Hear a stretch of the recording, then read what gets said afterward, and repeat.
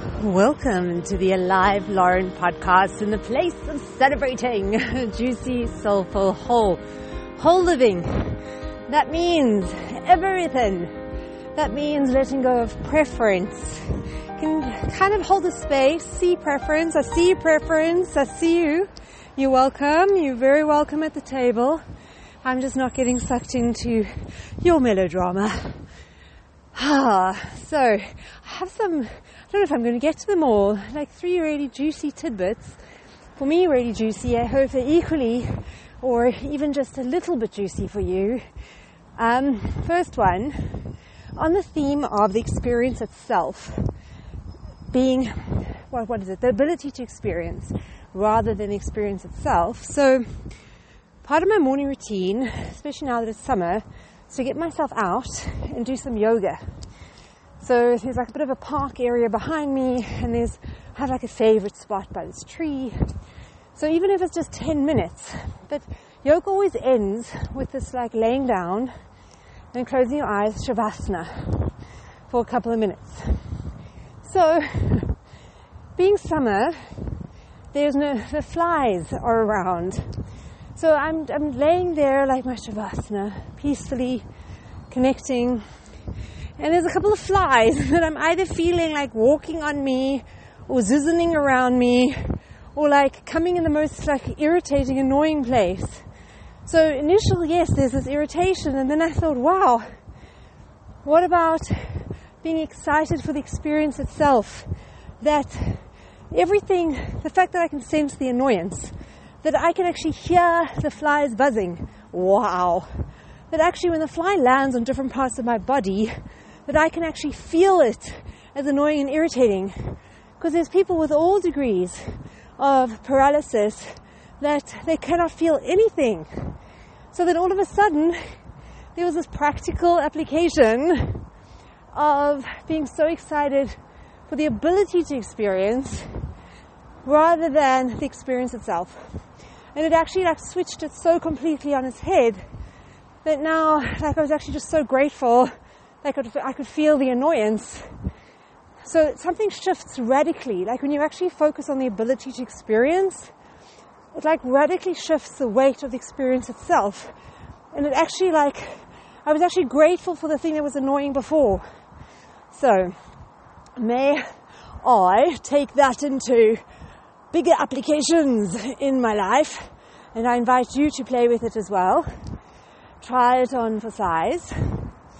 Then the other one was, I was telling you about this friend who's got this like move, and it's just really bringing up a lot of stuff. And the other analogy that sort of came through around it was, imagine you have a bucket and it's muddied water, and you let it so that it absolutely settles. And it's so still that you can absolutely see through this like crystal clear water to the mud at the bottom of the bucket. Now, imagine someone comes along with a nice big stick and starts churning and mixing around and mudding up that water so that all that mud that it's so perfectly settled with the clear crystal water, now the water is so muddied you cannot see a millimeter in, never mind. And here's also on the theme of infinite patience with ourselves and with others.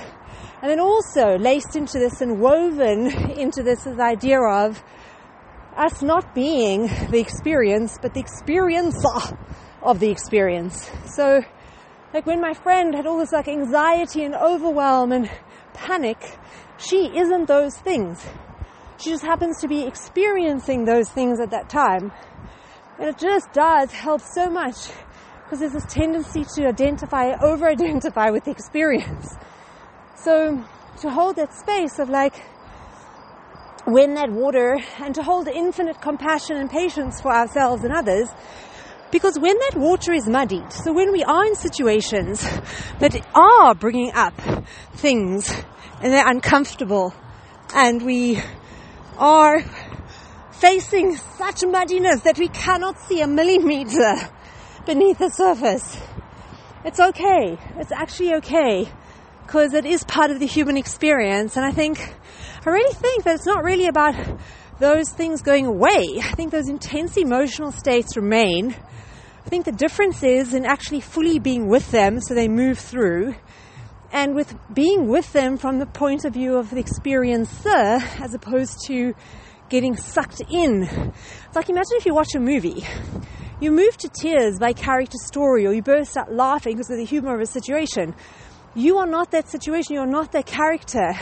Your life is completely separate and unaffected.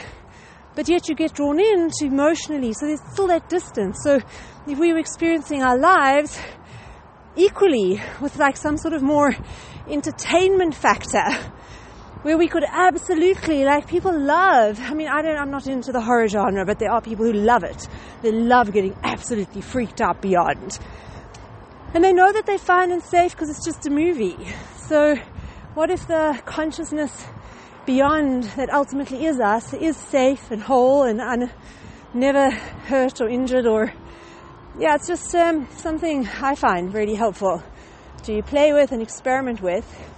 So that infinite patience for the times when our muddied water bucket, our water bucket with its mud has all been agitated and we cannot barely see.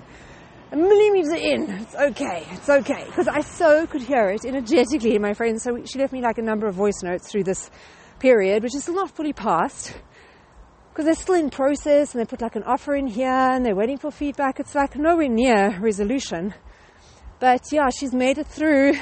Things have settled a bit more and she can see a bit more the wood for the trees. But sometimes it's not possible, and it's okay that it's not possible sometimes because it's part of this whole adventure of our human experience, our soul and our human experience, for the stuff that we don't allow through, and then it rears its head at times so totally not necessarily connected to the incident at hand. And it looks like I am going to get in my third juicy bit. A friend of mine forwarded this very cute little clip of a story which I thought was beautiful, and it does sort of thread in a way too, that there was this old lady on the bus, and the bus stopped and picked up quite a grumpy young woman with a lot of parcels, and as she was getting onto the bus she like bumped and knocked the old lady. And then as the bus carried on, the old lady didn't say anything, and this young woman like said to her, "Excuse me, like, I bumped into you and you didn't even say anything. Are you not angry?" And the old lady smiled at her and she said to her, "There's no point really in being rude or even discussing matters of such insignificance because our ride together is so short." She said, "I'm getting off at the next stop. So there's no point." And to extrapolate it out, that for many occasions, in many instances, our ride here with each other, with one another, is so short that we don't know when the next stop is. But in the majority of the cases, it's really not worth being rude or discussing something so insignificant because our journey here is so short.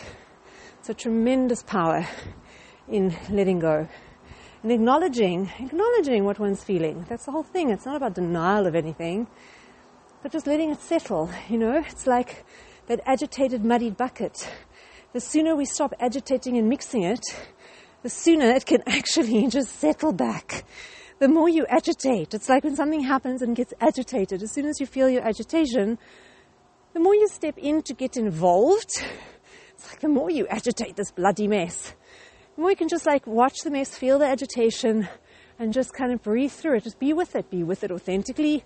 But it's an interesting, glorious line of this human adventuring.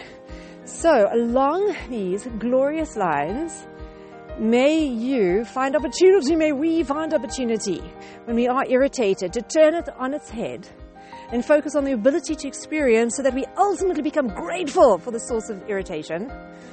A simple application of the fly today. And may we have infinite patience for ourselves and others in the times of muddied buckets. And may we remember that our journeys are short, and not to negate what we're feeling, but also to be mindful of letting it rest and settle again. And is it worth being rude or discussing things that are so insignificant when our journey together is so short?